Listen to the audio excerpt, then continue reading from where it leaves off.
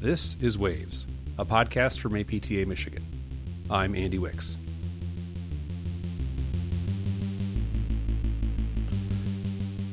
In January of 2022, when the U.S. was still in the height of the Omicron surge, Catherine Klein spoke with Dr. Edward Mathis, the current president of APTA Michigan, to hear his State of the State report on what the chapter accomplished last year, what we're working on in 2022, why he doesn't like prime rib, and why he needs Windex to stay socially appropriate. Thank you for joining us, Ed. Yes, thank you for having me, Catherine. It's so exciting to be back on Waves. I think I was on one of the first episodes, and I am a loyal Waves listener, as all of you should be. We appreciate your listenership. And yes, I think you were, was it our first episode? If it was definitely within the first couple. It was one of the first couple, yes. So I'd like to jump right in and just get to, what did you feel like were some of the highlights from the association in 2021? So, 2021 remains another difficult year. And, this time of year, it has me causing to kind of reflect and think about, the continued pandemic that we've been going under. And really, I can't help but start to just thank all of our frontline colleagues, all those affected by COVID-19, which under my estimation is everybody, and just knows that we appreciate your efforts during this difficult time. And hopefully we will eventually turn the corner with this. But I think, we certainly still felt the drag of COVID-19 in 2021. But in spite of that, I think we did have some positive things that did happen last year.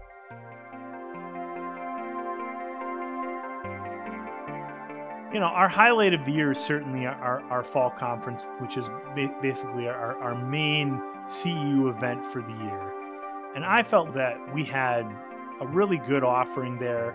We had some wide variety of topics. It's always hard when you're, as a chapter, trying to appeal to the general membership, and there's certainly any different direction that we could go. I thought we had some wide variety of offerings. I thought it was great that we were able to offer our first course in implicit bias training, as the June 1st deadline for that requirement starting is coming up, and anything that you can be doing right now working towards relicensure is going to help with kind of meeting that requirement. And so I think it was really good that we were able to offer that and finally actually be able to get together as a chapter and be able to kind of meet.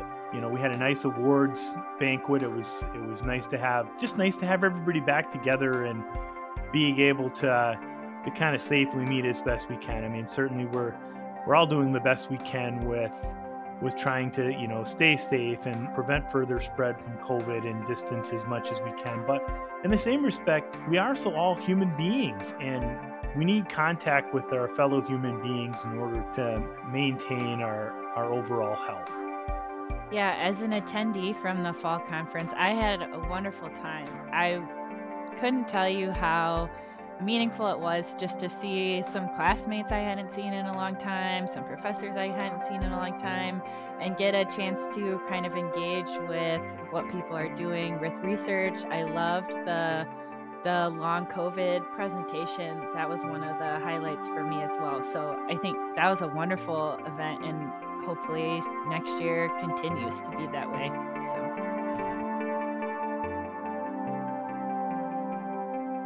As we kind of look ahead to 2022, we're certainly looking forward to the Student Conclave coming up on April 1st, followed by our spring conference, which we're still currently accepting submissions for, and, don't really have a whole lot of news for that yet. Just going to stay tuned on aptami.org. And then the fall conference that is coming to the northern region. But, I think the other thing is, with conferences, a lot of people are focused on what the content is and, what the professional development that we're providing there. But it is also those connections that I think that people need to remember and encourage them to sign up to go to future conferences because, I know me personally, I get just as much out of that networking with my professional colleagues as I do the actual content provided by speakers. Yep, I 100% agree with that. Were there any legislative highlights from 2021 you'd like to point out? So legislatively, and this is like a good time to remind people of the wheels legislatively tend to turn slow. And some of that was really by design. So we haven't had a whole lot of legislative success. We have a number of bills currently out there, including the Interstate Licensure Compact, the mandatory reporting of child abuse, and work on prior authorization. There's also certainly some work going on, continued on reforming what was undone with auto no fault. But things tend to move slow, and as much as we can get frustrated by the fact that we did not have any legislative success, so to speak, it's not necessarily a bad thing that it's hard for a bill to become a law when you look at it in the big picture. But like I said, we're still moving forward. We're moving into year 2 of the legislative cycle in Lansing. So any bills that were introduced, they're still going to go ongoing until the end of 2022.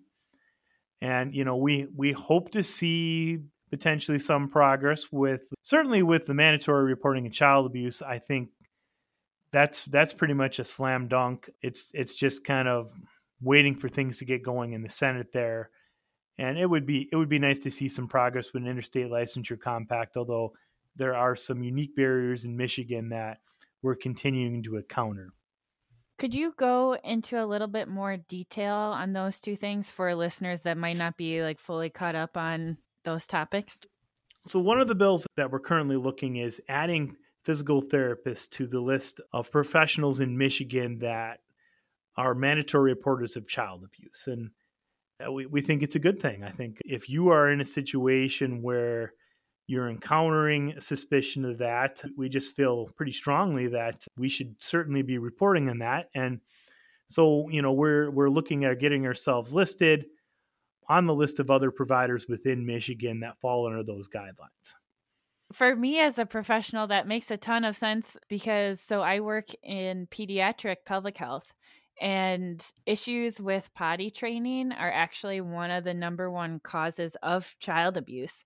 And so I fortunately have not run into that problem or issue, but I would feel a lot better if that went through. And certainly the fact that as providers, we traditionally have more time with our patients than really any other professionals. I mean, when you go to your doctor, you're in, you're out, and, we have the opportunity to develop some of these relationships. And with that opportunity also becomes the responsibility of looking for those yellow flags, looking for those red flags that could be detrimental to our clients. Are there any updates on the PT Compact at the state of Michigan?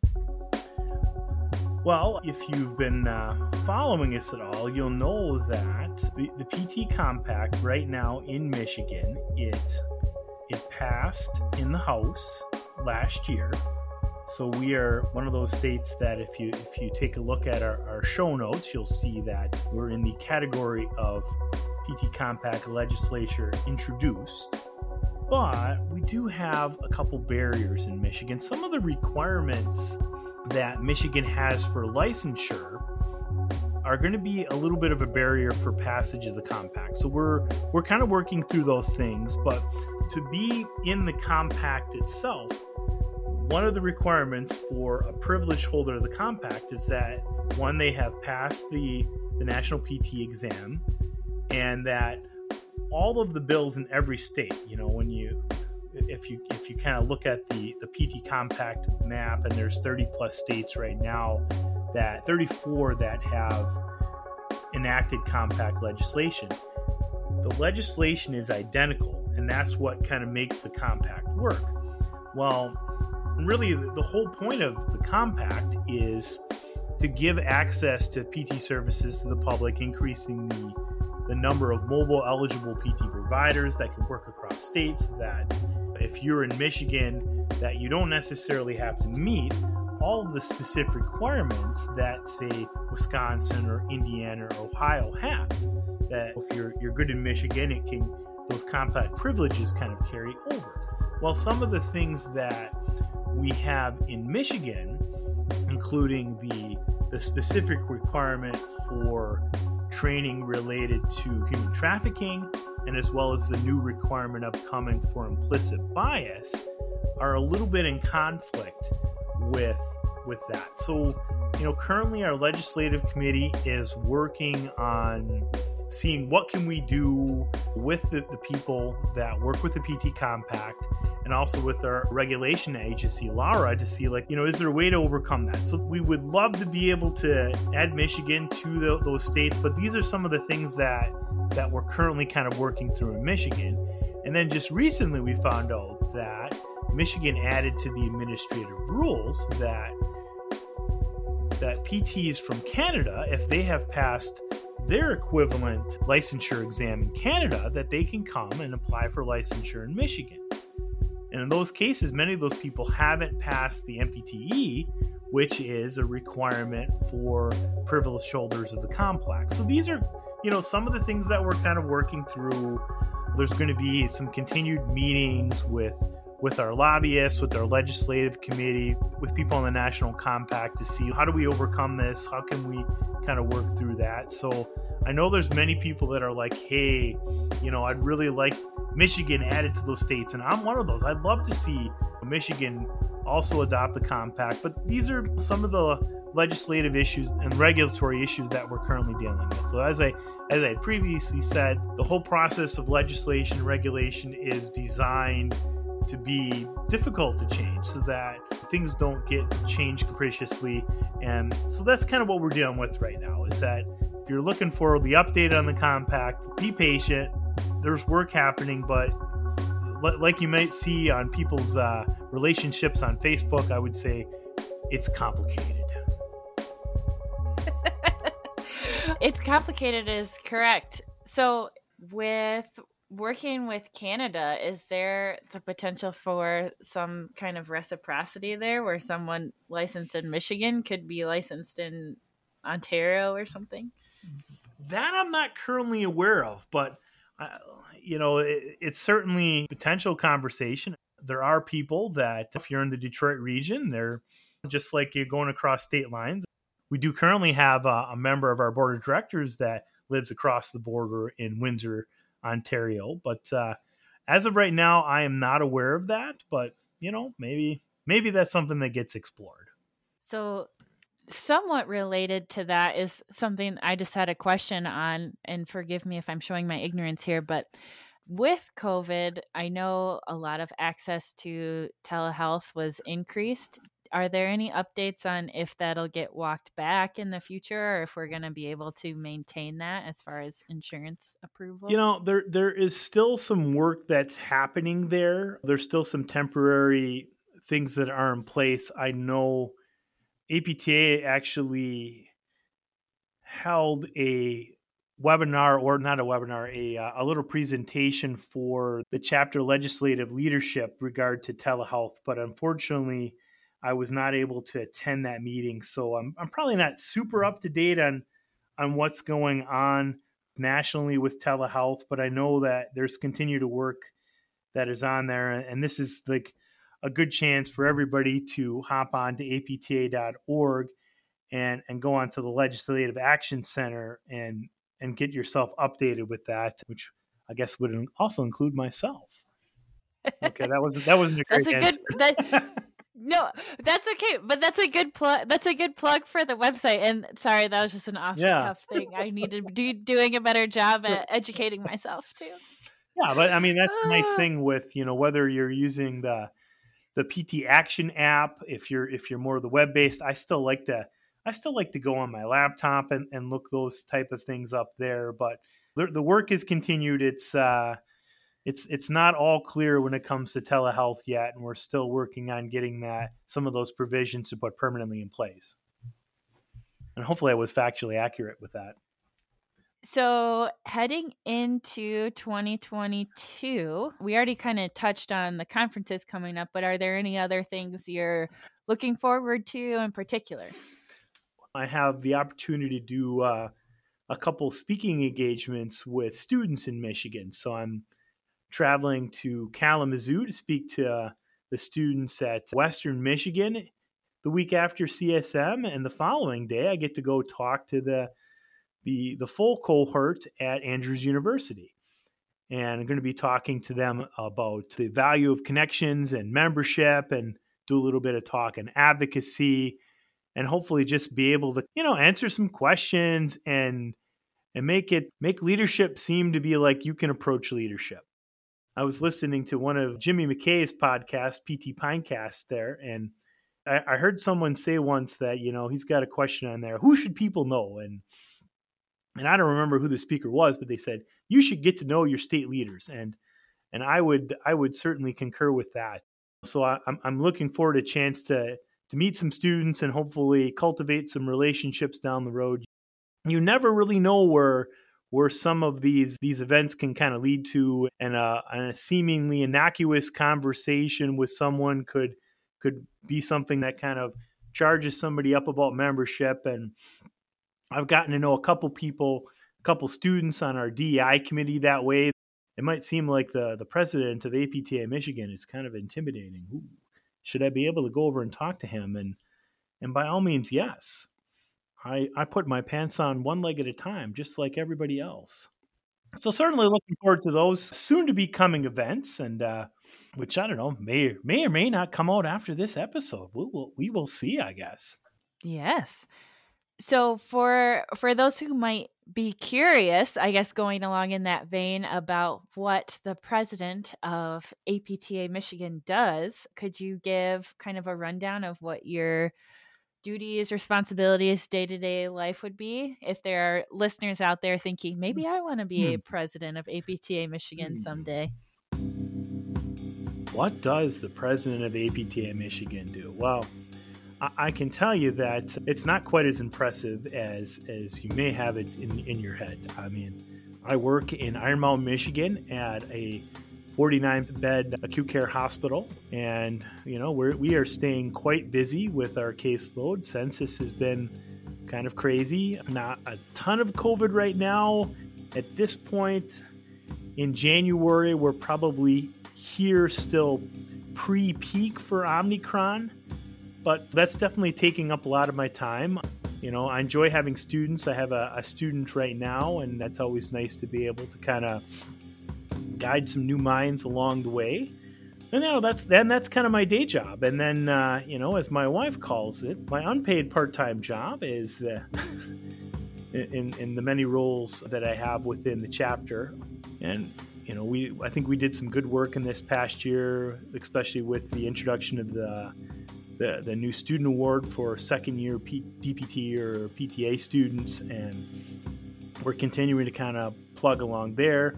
Been working with our health and wellness task force, and we just recently did a 30-day self-care challenge in December, and we have a little meditation work group that we're getting people thinking about stillness and mindfulness and those type of things.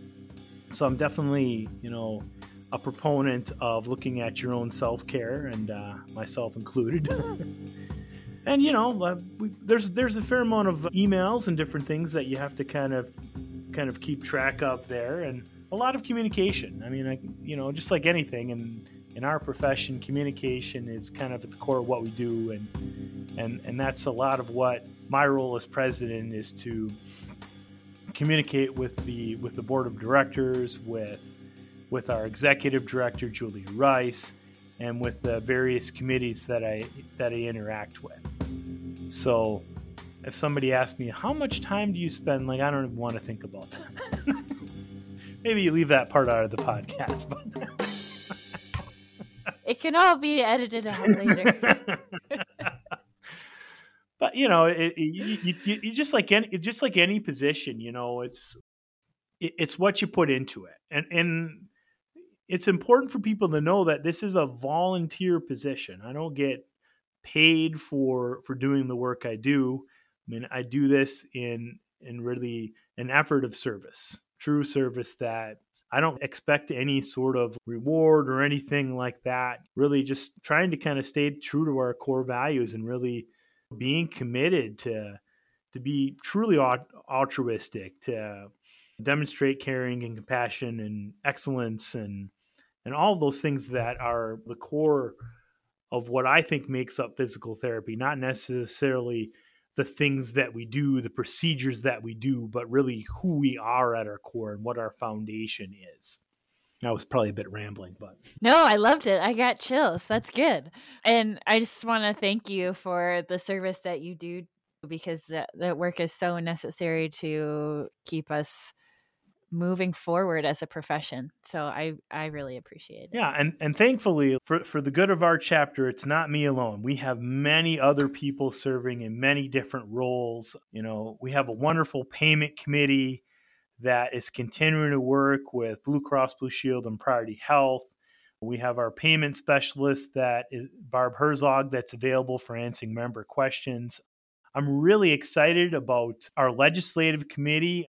We have a new legislative director, Abby Scalarud, and she's bringing some new enthusiasm to the committee. So I see good stuff coming on there.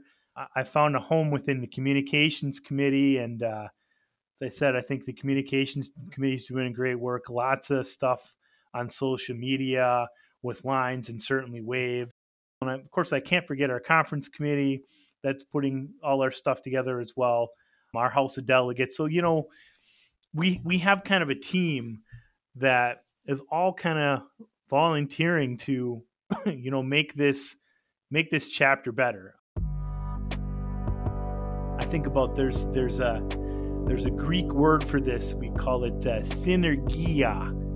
So, you know, if I asked you a simple math question, if I said 1, which is you, plus 1, which would be the chapter, what would the answer be? And you know, if you had like normal math, you'd say, 1 plus 1 equals 2. But when you have synergia with the chapter, the answer is like, I don't know, like 3 trillion.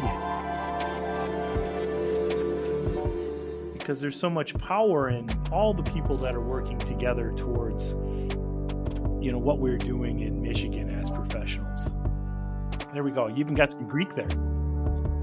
I know. I wasn't anticipating that. Well, thank you, Ed, for sitting down with us, and congratulations on completing your first year as APTA Michigan president. Do you have any closing thoughts or maybe some dad jokes for us? Closing thoughts and dad jokes there. Let's see here. You know, as far as dad jokes, you know, so this is kind of one of my favorite ones, and it's kind of geeky.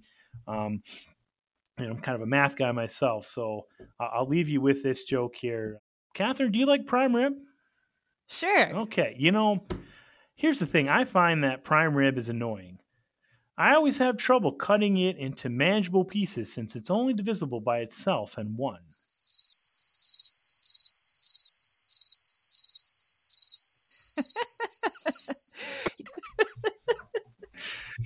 Because if we don't have humor, boy, the stress can kind of build a little bit there. All right. Well, thank you for joining us this evening, Ed. It was wonderful to hear the state of the state, and I look forward to hopefully touching base with you again throughout the year. Yes, I look forward to listening to this and many future podcasts on Waves, and hopefully get to see many of our members in person at a future conference or district event. Sounds like a plan. Dr. Edward Mathis is the president of APTA Michigan, the treasurer of APTA Acute Care, the Elements Ambassador for the Academy of Prevention and Health Promotion Therapies, and an acute care physical therapist in Michigan's Upper Peninsula. He is a lover of bow ties, orthodoxy, and dad jokes. Waves was hosted by Catherine Klein and produced by me, Andy Wicks. You can find us on social media at APTAMIWaves or at www.aptami.org/podcasts. You can find and subscribe to our feed wherever you get your podcasts by searching for Waves Physical Therapy. Thank you for listening, and And may all your documentation always be done on time.